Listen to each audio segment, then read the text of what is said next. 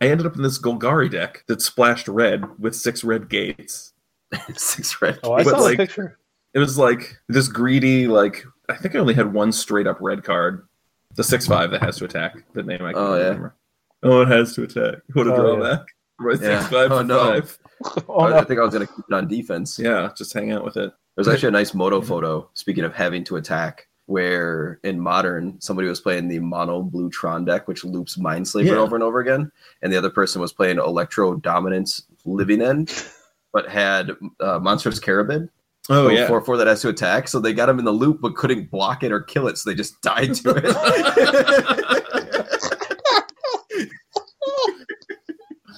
Oh, man. You rarely see a Mindslaver lot go wrong. Yeah. That seems pretty rough.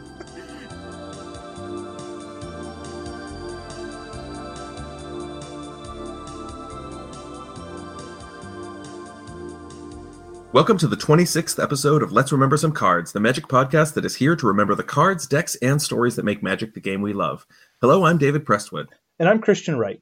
This week, we're going to continue our look back at the guilds that appeared in the first 2 Ravnica blocks. When Guilds of Ravnica was the current set, we remembered cards from the 5 guilds from the previous Ravnica blocks that appeared in that set. Now that Ravnica Allegiance is the current set, we'll be remembering cards from the remaining 5 2-color guilds. Let's kick it off today with the shady Orzhov Syndicate. To help us, we welcome our local affinity enthusiast and current SCG tour and boss, Eric Hawkins. Hello, everybody. Thank you for having me. Yeah, thanks for being here. We're excited. Absolutely. We're so excited you to talk about the greedy yet very pious Orzhov Syndicate. But before we do that, let's do what we always do and hit the random card button. Let's remember that. So this week, our card is Telemann Performance. Telemann Performance was a rare from Conflux. It was 3 blue for a sorcery. It reads, target opponent reveals cards from the top of their library until they reveal a creature card. That player puts all non-creature cards revealed this way into their graveyard. Then you put the creature card onto the battlefield under your control. Ooh, nice. You get to play with your opponent's cards. I'm in. This is obviously super great if anybody has very, very large cards. So I've actually seen it a lot in Legacy when it was first printed with cards like Burning Wish in the Epic Storm. So you could either steal your opponent's Gristlebrand or their Emrakul, or in the mirror match, they just don't have creatures, so they just mill themselves out and die. Interesting that unlike a lot of these cards, it doesn't shuffle them back in. It doesn't put them on the bottom. They just dump them straight into the yard.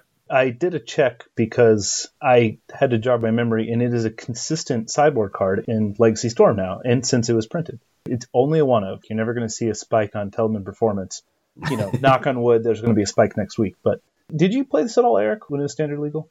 I didn't play it necessarily when it was standard legal. I did play it a lot when it first came out in standard, like I said, for the Storm mirror matches. And it actually got to a point where you would play Xanad Swarm in your sideboard to fight the blue non-removal creature or spell decks. And then you would just board in a Xanad Swarm against other people playing Telemann Performance. They would just end up with this 0/1 insect they could do nothing with.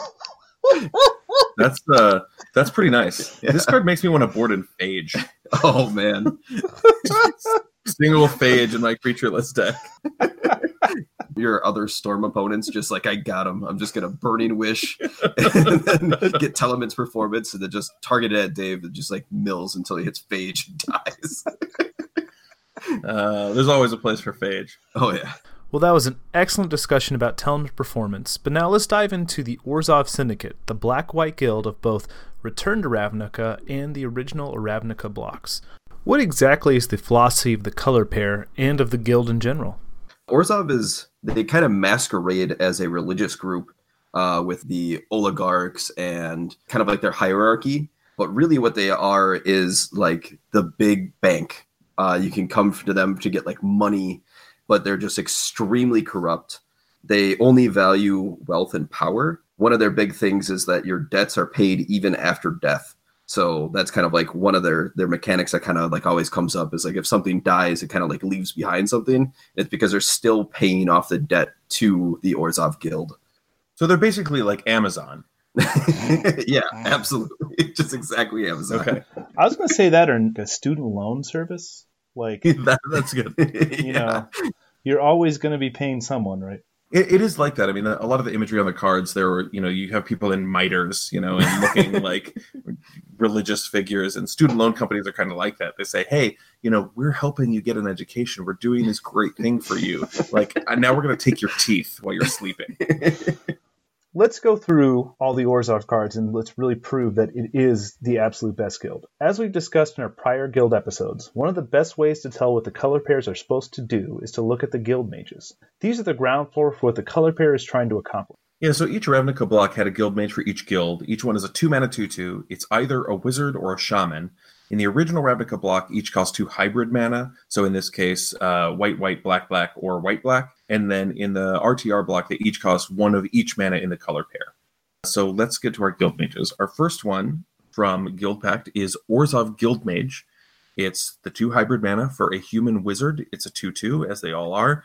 And it has 2 abilities. 2 and a white, target player gains 1 life. 2 and a black, each player loses 1 life. This is an interesting one. Yeah, Orzhov Guildmage, while not being super powerful without like some way of generating infinite mana, it definitely just states kind of what's going on. Each player losing 1 life is just kind of like what Orzhov does. Everybody can lose life, but then target player gains a life is just like, well, that's just going to be me. I'm just going to gain life. Like, I could give it to you. I have all this money, but you can't have any, so I'll just choose me again. And so, I mean, it just kind of speaks to how Orzhov works. From what I remember in Limited, it wasn't the hotness, but, that last ability, it was kind of a clock. The next guild mage is Vizkopa Guild Mage from Gatecrash, 2/2 human wizard. Its abilities are 1 white and a black, target creature gains a lifelink until end of turn, and then also 1 white and a black. Whenever you gain life this turn, each opponent loses that much life. So before we talk about the card, I just want to note the effect on the second ability there is the Exquisite Blood effect. Whenever you gain life, each opponent loses that much life, which is famous for the combo with Sanguine Bond, where whenever your opponent loses life, you gain that much life. It's just an infinite combo. You hit one part of the trigger, and then they lose all their life, and you gain all of the life. So this is another combo with that card that you see in Commander and a number of other formats occasionally.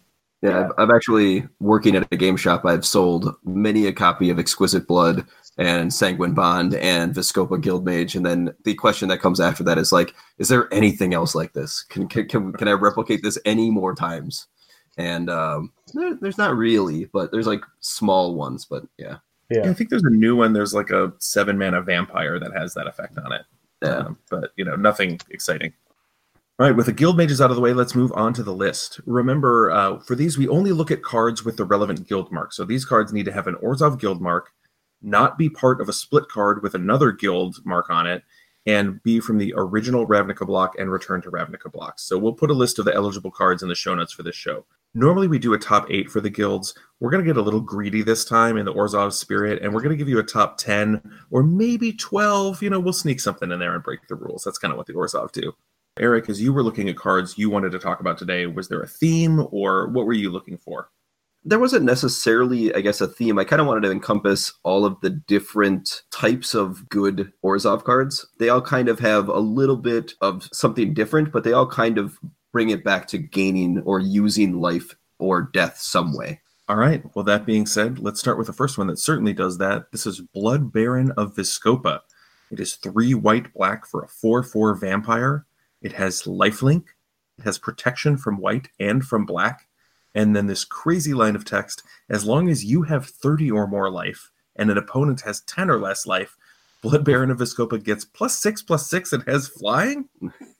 This card is just the weirdest card that I've seen when it was like played in Standard, because protection from white, protection from black are both very good, but it also basically meant it was like unblockable in Standard. And then it just like gains flying for no reason because you couldn't block it anyway. So really it just became a 10-10 when you had 30 life. It's like, if you were going to win the game, just win the game really a lot. Right. And that's like basically the text on the card. From what I remember, this was played in like control decks, right? As like a sideboard finisher. They were in the control decks and the mid-range, yeah. Right. But I always thought it was funny when you had dueling Blood Barons across the table from each other, and you were like, oh, this game's just not going to end. Like, yeah, it was especially funny in the dedicated Orzhov decks where it's like, okay, So we can't block each other's blood barons. We can't target each other's blood barons with anything. I guess we just they just smash past each other repeatedly and nothing happens. Whoever draws the second one first wins. It's fun to see this card come back in Iconic Masters where they printed it at Rare. That was kind of a weird draft format where they just threw a bunch of random stuff in. I mean, Viscopa Guildmaid was in there too, because why not? I saw this on different tables during those drafts a couple of times, and every time I was like, what do you even do? Can't kill it. And you can't block it. And then that back to your point of when they were just there was two of them on the board, it was always just kind of weird because you had to attack. Mm-hmm. You couldn't not attack. You could be the first person to stop. And so, I mean, the only way you can really beat this card is by attacking through it. And you kind of just send people into the meat grinder. All right. What are our next two cards? The next two cards are two of my favorites, Ghost Council or the Orzhova and Obzedat Ghost Council. Both of them just kind of are the leaders of the Orzhov Guild. So I'll read both of these cards and then we can kind of talk about them together because they are very similar. Ghost Council of Orzhova is white, black, black for a 4/4 legendary spirit. When Ghost Council of Orzhova enters the battlefield, target opponent loses 1 life and you gain 1 life. And then you could pay 1 and sacrifice a creature to exile Ghost Council, return it to the battlefield under its owner's control at the beginning of the next end step. Obzedat Ghost Council was 1 white, black, black for a 5/5. So you pay an additional generic mana for 1 more power and toughness. It's a legendary spirit advisor, so you get an extra creature type as well. When this enters the battlefield, target opponent loses 2 life and you gain 2 life. And then at the beginning of your end step, you may exile this, and if you do, you return it to the battlefield under its owner's control at the beginning of your next upkeep. And then it gains haste. Obzedat Ghost Council is basically a nuclear version of Ghost Council of Orzhova. Yeah, I mean, you definitely see this step up in power level. But one thing I do want to bring in Ghost Council's favor, well, I guess they're both Ghost Council of the Orzova's favor, is that there was actually spirit synergies at the time, mm-hmm. which was actually really cool. Also, just being a sacrifice outlet for a lot of your other cards, for the mechanic Haunt. Mm-hmm. If any of your creatures, when they died, they did something, it has more flexibility where I think Obzedat is just a more powerful, just big card. Yeah, I agree with that. Ghost Council of Orzhova, you could block something and then, or, block 2 things, then sack one of the creatures you blocked with and then exile this and it comes back. Mm-hmm. With Obzedat, if you want the enters the battlefield ability, it can't block. It's gone for your opponent's turn. And this is also, too, Ghost Council of Orzhova was printed when damage was on the stack. So it was a lot more powerful than it reads now. It kind of now reads as basically a sack outlet, that does some cool stuff and could be your commander. But back then, you could sack, block with 2 creatures, both damage on the stack, sacrifice Ghost Council and kill it, and you still have your Ghost Council because, they're ghost leaders and they will never go away. It's funny how these have kind of tracked each other. So Ghost Council of Orzhova was reprinted in Modern Masters 2015, and then Obzedat Ghost Council was reprinted in Modern Masters 2017. And so it's just a little bit ahead every time. You just get the bigger, more powerful one later. Do you think that Ghost Council's the Ghost Council of the Orzhova is leaving, and then the Obzedat comes back as the Ghost Council again? That's flavorful. I like that. I like it. Our next card is Orzhov Pontiff. Orzhov Pontiff is 1 white black for a 1/1 human cleric. It has Haunt. When this creature dies, you exile it haunting target creature, which we'll explain.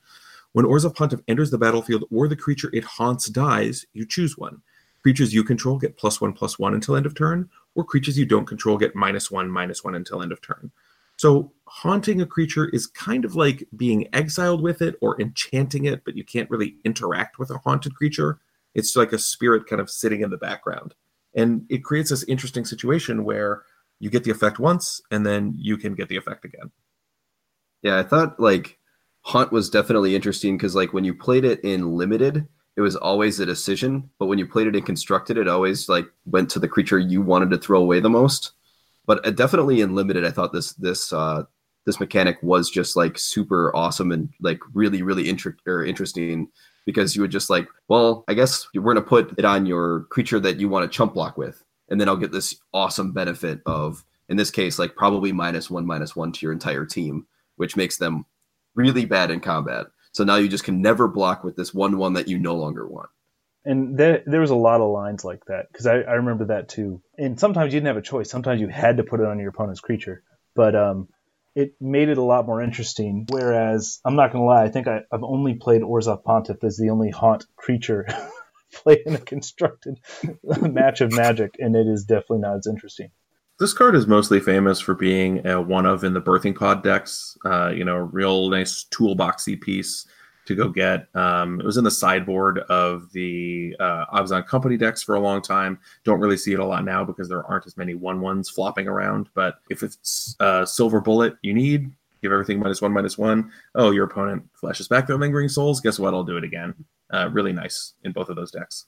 As a former Company player / pod player, it was great in the mirror match. Just killed all the Birds of Paradises, Noble Hierarchs that were just kind of floating around. And as a current Affinity player, it basically is just Wrath of God at instant speed with either Court of Calling or Collected Company. So, oh yeah, it's actually ironic because for an Orzhov card, it really hoses one of the best white-black cards they've ever printed. So speaking of haunt, let's talk about Blind Hunter. So it's a 2/2 bat for 2 white and black. It is flying, and as we talked about haunt, when it dies, exile it, haunting a creature. And then when it enters the battlefield or the creature it haunts dies, target player loses 2 life and you gain 2 life.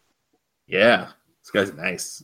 I put this card specifically on the list because I felt like it was one of the most Orzhov cards there is. The stats are kind of not great, right? 4 mana for a 2/2 flyer is not the best body. But when it comes into play, it kind of like has like a weird, almost like double haste, where it like does a 4-point life swing right when it hits the battlefield. When your opponent loses 2 life, you gain 2 life. But then it haunts, so it like does something after death, and then it drains again. It gives you another like 4-point life swing. So like it kind of felt like it encompassed everything, where like the creature's not great, but it has a cool ability, and then it dies, and it has the cool ability again, and so I felt like it was like one of the most Orzhov cards that I saw on the list. Yeah, this is a common. Yeah. These are around in that limited format. This is a Pauper Cube auto include. I did a lot of OG Ravnica drafts, and I probably have like 10 or 11 of these because they were very fantastic. And also, it was the start of kind of a mechanical identity for Orzhov, and they continue to have creatures that drained when they come into play. And yeah, I mean, the easiest analog here obviously is Grasping Thrall in the new set, which is 3 white-black for a 3/3 that drains for 2. You don't get the haunt or anything, but 5 mana for a 3/3 flyer is rate, and so you play that, and you're like, we're really doing it. Oh, yeah. I'm glad that they've kept it going because Orzhov's doesn't have a whole lot that sticks out from it, especially since it had 2 duds of mechanics overall. I mean, one was fantastic, but we'll never see the light of play, and the other was too complicated and never see the light of play again. So I'm glad that they can focus on the whole life gain and drain aspect of their identity. I think that people remember a lot more, as you were talking about, Eric. All right, our next one, I'm going to let Eric handle these 2. All right, so our next 2 are, well, both of the Tesas from the first 2 Ravnica sets. This is probably my favorite Orzhov character of all time. I'm going to start off with I'm going to call her the worst of the 2, I guess. Tesa, Envoy of Ghosts.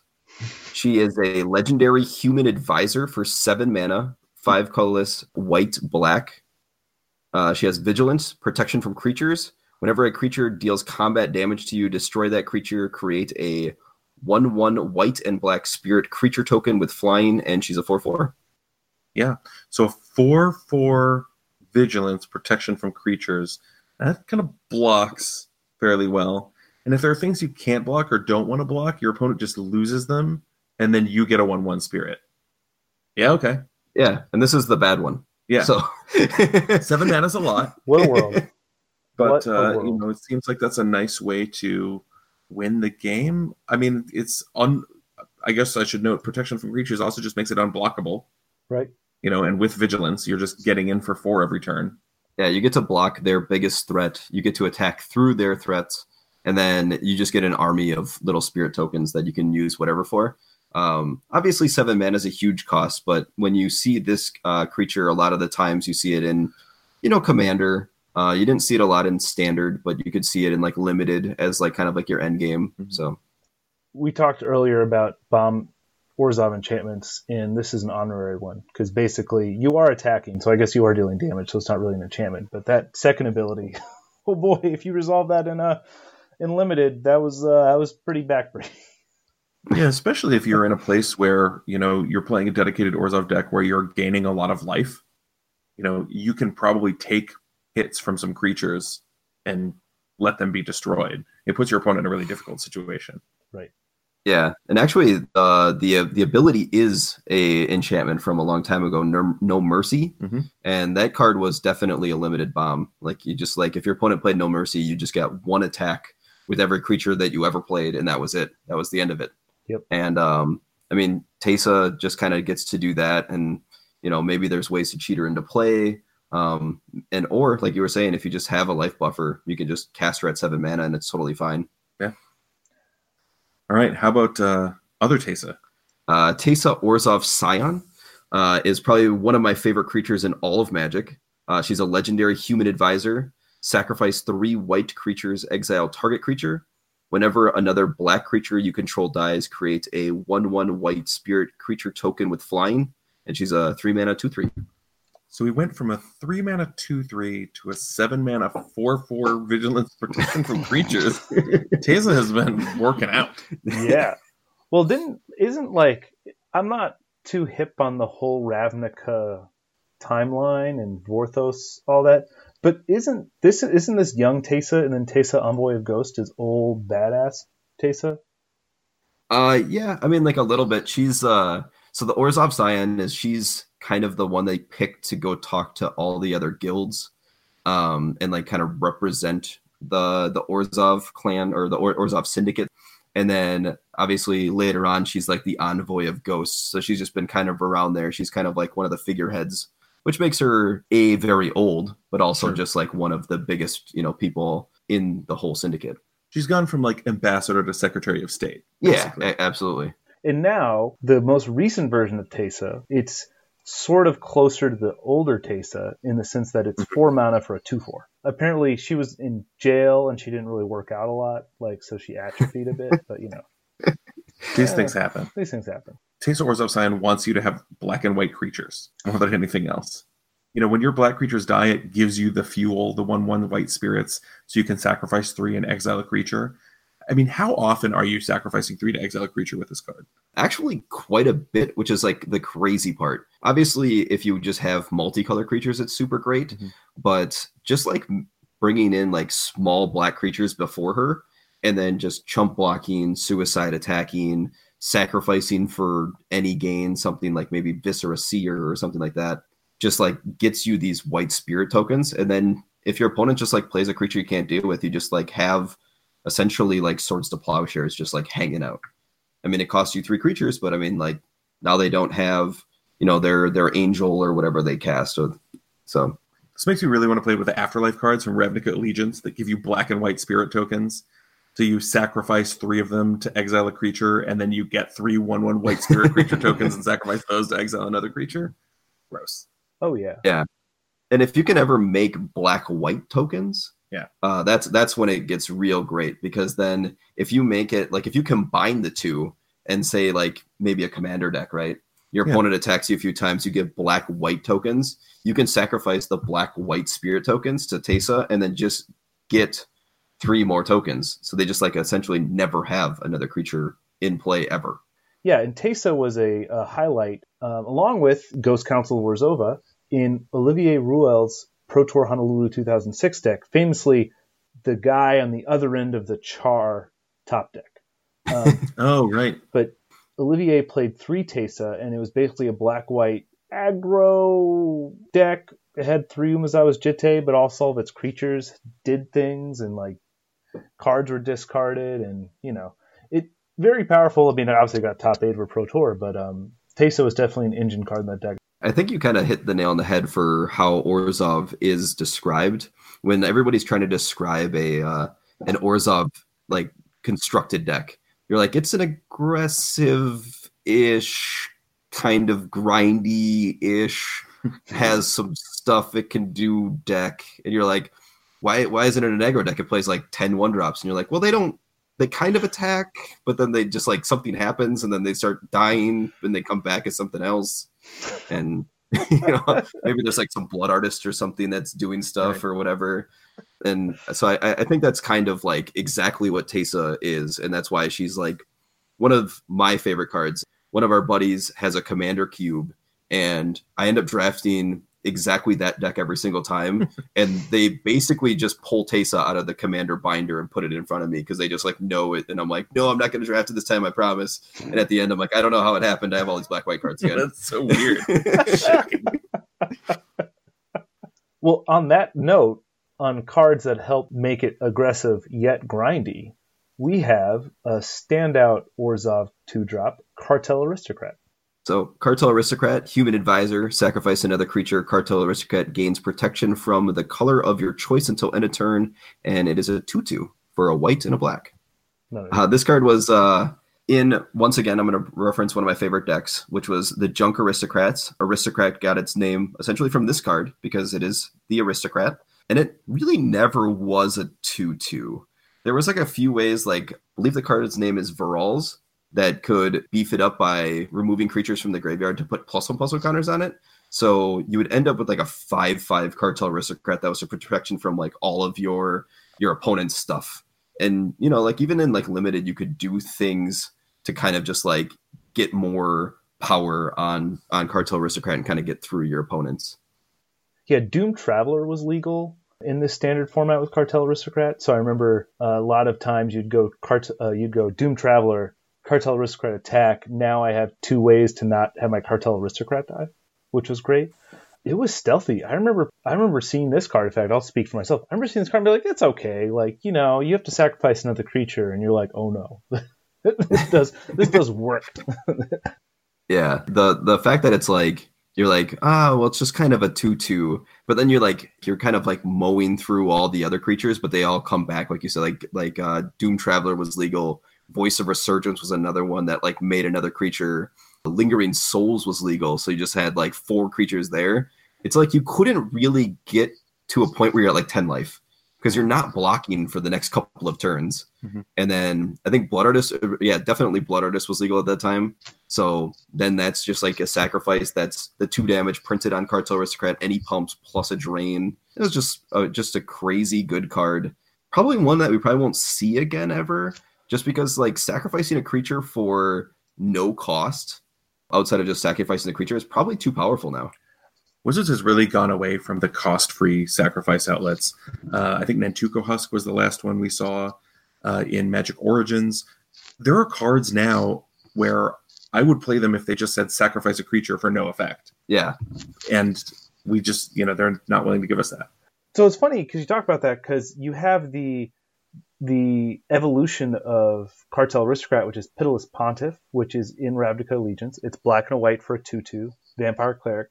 But it's not a free sacrifice. You have to pay a colorless mana and sacrifice another creature, and it gains Death Touch and Indestructible. And that's good, but it's not Cartel Aristocrat. Like, come on. It's not. I mean, the card's incredible and limited because your opponent can either basically never block it or never attack through it. But it's not a card that people are playing in Constructed, for example. Well, like you definitely, I mean, like the 1 mana is definitely a huge hindrance to like any of these like weird, sacrifice infinite combo style decks. But like even in limited, it's just gonna like means that you have to like play off curve. Yep. And the other thing is like your opponent gets the choice to block it. With Cartel Aristocrat, they never got a choice. Oh, yeah. Right? Like it was just like, well, I guess I don't have to block it yet, and then now it's finally like, okay, I can block it, and like I'll lose a creature, I guess.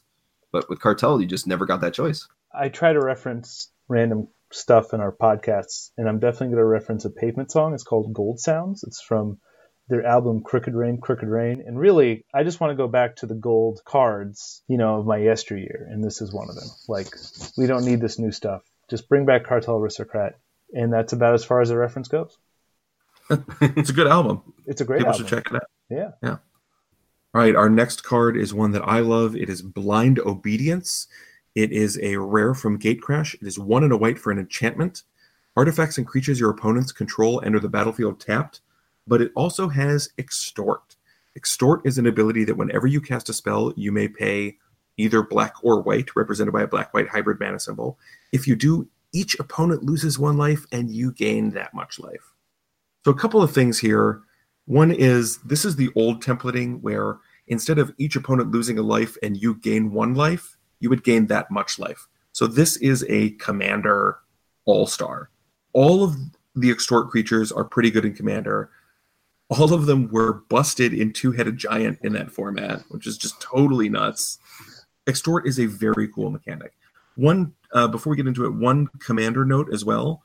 Because the black-white mana symbol is in the reminder text, it does not count as color identity for the card.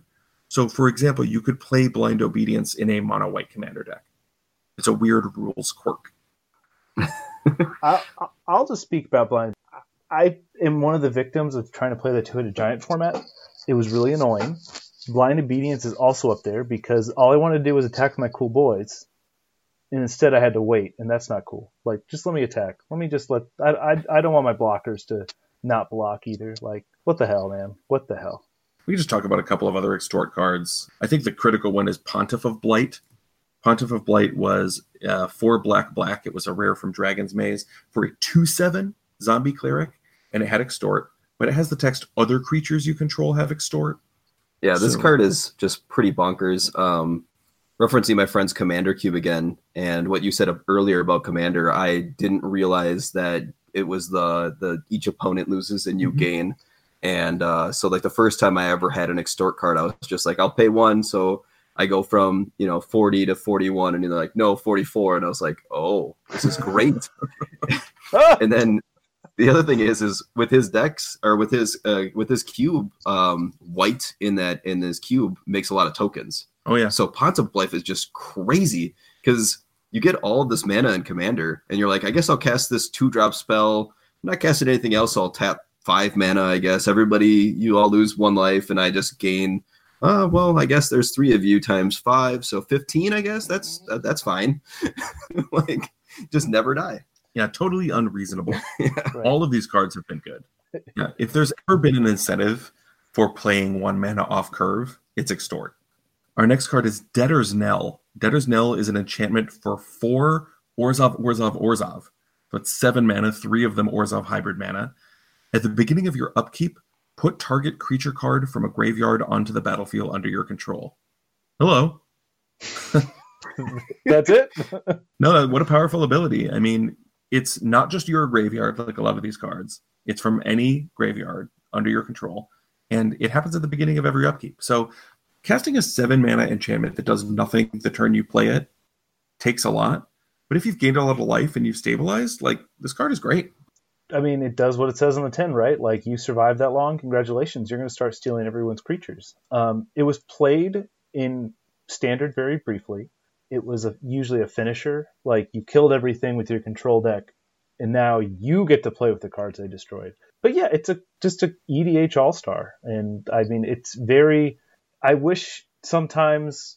I don't know if you'd agree, Eric. I wish sometimes that Wizards kind of went a little more on the reanimate side for Orzhov instead of just, ghosty boys.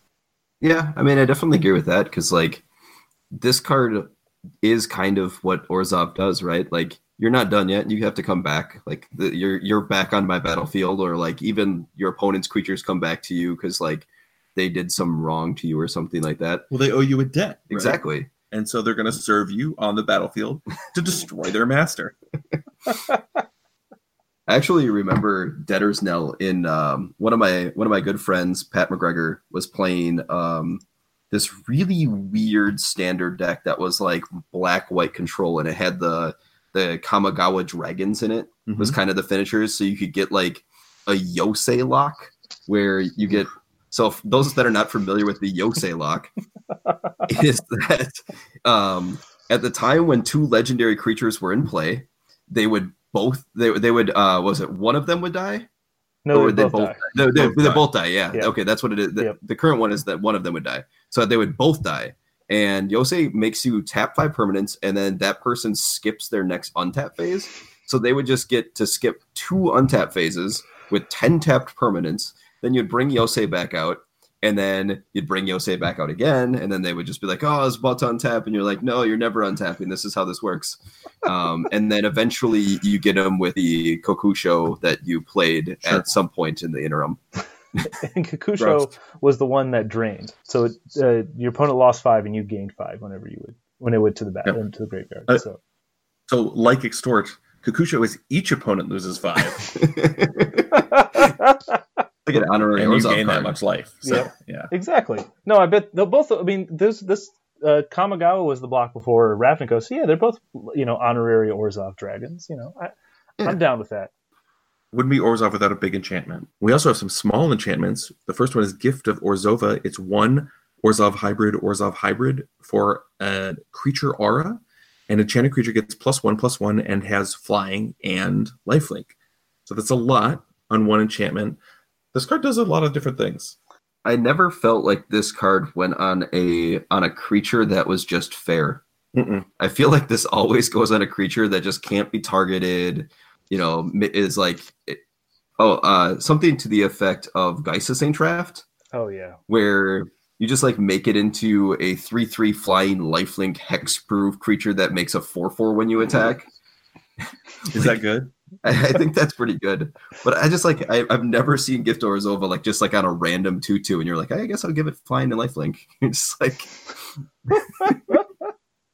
yeah, it's nice. This card also, I should note, was a really sought after foil for purely aesthetic reasons.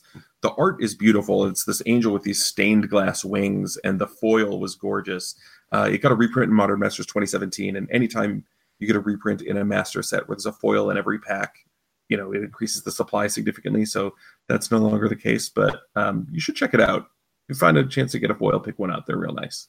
I legitimately think this is one of the 5 prettiest arts they've made since 2000, since probably the new card frame. I'll put it out there. Like, it is legitimate. Like, I've seen playmats of this, and it's one of the few playmats I actually want to own. It is so absolutely gorgeous. The last card we want to talk about today in our top 10 Orzhov cards is Pillory of the Sleepless. Yeah, Pillory of the Sleepless is amazing. It's 1 white/black for a creature aura. This was originally a common from Guild Pact, and enchanted creature can't attack or block. But it also says enchanted creature has, at the beginning of your upkeep, you lose 1 life. Yikes. Yeah, this card, obviously great and limited, because pacifism is just great and limited. This is just 1 more mana for just slowly bleeding your opponent to death. One that always gets me back is that Pillory of the Sleepless was in this awesome standard deck with spirits. So with Kamigawa, there was a spirit that said whenever you play a spirit arcane spell, you can go through your deck and find an aura and put it in your hand. And it just felt like every single time it just got one of these. And all of your creatures could never attack, and you're just getting drained for 4 life. The spirit that I'm talking about is called Talowisp, which is a 1/3 for a white and a colorless. It was pretty spicy, and it also really worked well with other Orzhov cards because they were also spirits, or they put into play spirits. So it was a nice little way to synergize your deck there. Glad Wizards really thought that one through. It was really nice. Yeah, this is a great limited card. This, along with Gift of Orzhova, are both Orzhov cards that are in the Pauper Cube. When they reprinted this in Modern Masters 2015 and also in Masters 25, they bumped it up to uncommon for good reason. That little extra life loss every turn really changes what happens in a game. You can't go long if you're dropping a life every turn to this. And you now have your best creature unable to do anything. I definitely like the fact that they're willing to make concessions to limited, because I remember playing this in Guild Pact, and it definitely was just, my opponent had 3 of them, and it's like, you can't beat getting lightning bolted every single turn, but then you bump it up to uncommon. You might see a deck with 2 of them. You're not going to see a deck with 3 or 4 or whatever. So yeah, I definitely like that they definitely keep limited in their head when they're building these cards. And you have to also realize too, listeners, we aren't joking at how ubiquitous it was. This was one of the best cards to open in that limited format, but it was also incredibly easy to splash off of because you had signets at common. So it was real easy to be like, I'll just pick up an Orzhov Signet to play, so I could play Pillar of the Sleepless, right? And you also had bounce lands at common. So there was another way for you to splash any spell you wanted to play. Like, it was really a fantastic draft format. But, it is a little annoying when, as Eric says, your opponent plays their fourth, and you're like, well, this was fun at some point. If you survive the first three, and then they play the fourth. Let's just say mistakes were made, as they often are. But doesn't detract at all from how great original Ravnica drafting is. Please, every player should do that once in their life. It is fantastic. All right, so that is our top 8. 10. 12 cards from Orzhov. We had Blood Baron of Viscopa, the Ghost Councils of Orzhova and Obzedat Ghost Council, Orzhov Pontiff, Blind Hunter, Teysa Envoy of Ghosts, and Teysa Orzhov Scion, Cartel Aristocrat, Blind Obedience, Debtor's Knell, Gift of Orzhova, and Pillory of the Sleepless. Absolutely fantastic. But before we go, Eric, can you talk about White Weenie in the current standard format? Yeah, absolutely. This deck is just incredible. It actually reminds me a lot of Affinity in Modern, where you play a bunch of kind of mopey cards that get better when there's more of them, like Snubhorn Century kind of comes to mind. If you get 10 permanents, it becomes a 3/3, which is like Wild Nakata, which is great. You even have like 2 affinity cards in the fact that you have Conclave Tribunal and Venerated Loxodon. If you could just tell me that like Mirror Enforcer having affinity for, or putting +1/+1 counters on everything that gave it affinity would be pretty great. I'd be totally in for that.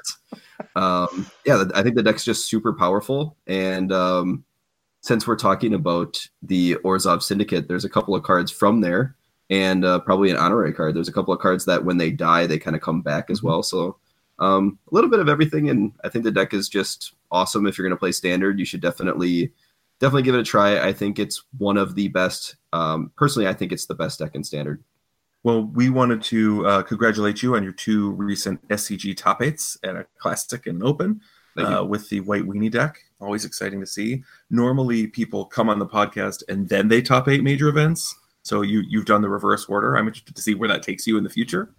We also wanted to send a shout out to our friend Eli Loveman, who remembered Boros with us, who just top 8'd GP Memphis with a White Weenie deck. No splashes, just straight up White Weenie. So a lot of power going around there. I have something else I wanted to talk about before we go. Many of you may be familiar with Pai-Gow Magic as a way to crack packs, where you take a pack of cards and usually you make 5 3-card hands, and then you play a game against your opponent who does the same thing, where you play 5 different games, one with each of your miniature packs. Each player has 5 life and unlimited mana. And so you try to see who can win the most games out of a pack. Fun way just to crack a pack, have a good time. I want to talk about multiplayer Pai-Gow. Okay. We have invented/discovered multiplayer Pai-Gow. This is how it works. You need 4 players. Each player has a pack. Rules are basically the same. Everybody has 5 life, unlimited mana, but you make 3 5-card packs.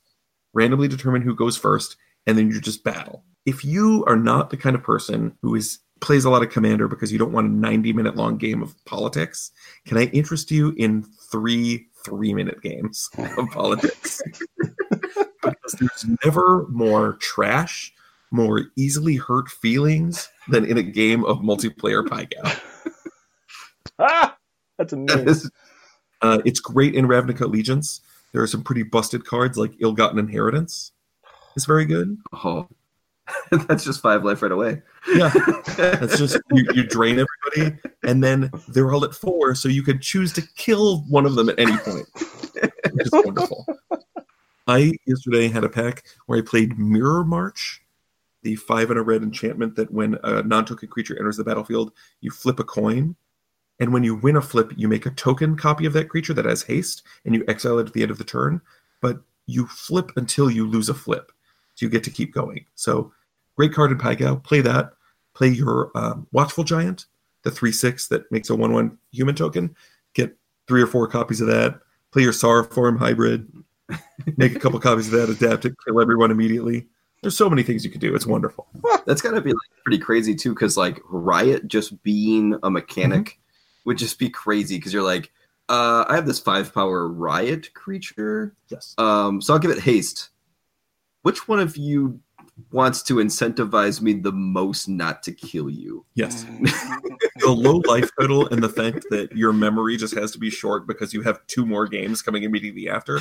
I definitely spike killed somebody on turn 1 in our 3rd game because they killed the turn before. It's a lot of fun. If you have some friends and you all have packs, I highly recommend a little multiplayer Pygow action.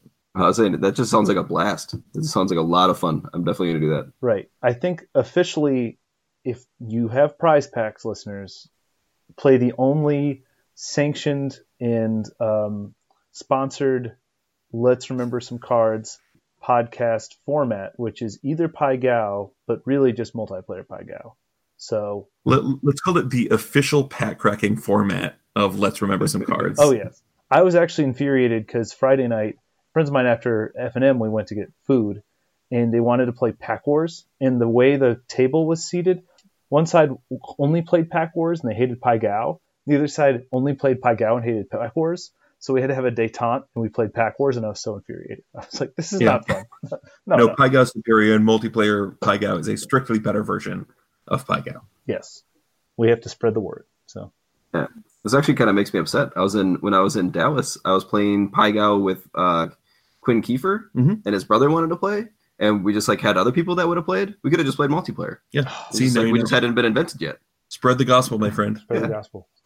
Well, thank you for joining us today. You can find us on Twitter at RememberMTG or send us an email at remembersomecards@gmail.com. Eric, where on the internet can people find you? They can find me on Twitter or on Twitch. Both of those handles are Conan Hawk, just my middle name and start of my last name. Conan like the Barbarian. Conan like the Barbarian. My dad definitely wanted that to be my first name, and my mom won out, so thank God for that. And you stream pretty regularly during the week. Yeah. I will admit I'm a little sporadic, but I try to get 2 to 3 times a week streaming whatever format that I'll be testing for the next SCG event. So everybody check that out. Feel free to shoot Eric a note, and then do shoot us a note. We would love your feedback on the podcast as always, and tell us what cards you want to remember. And until next time, don't forget to remember some cards.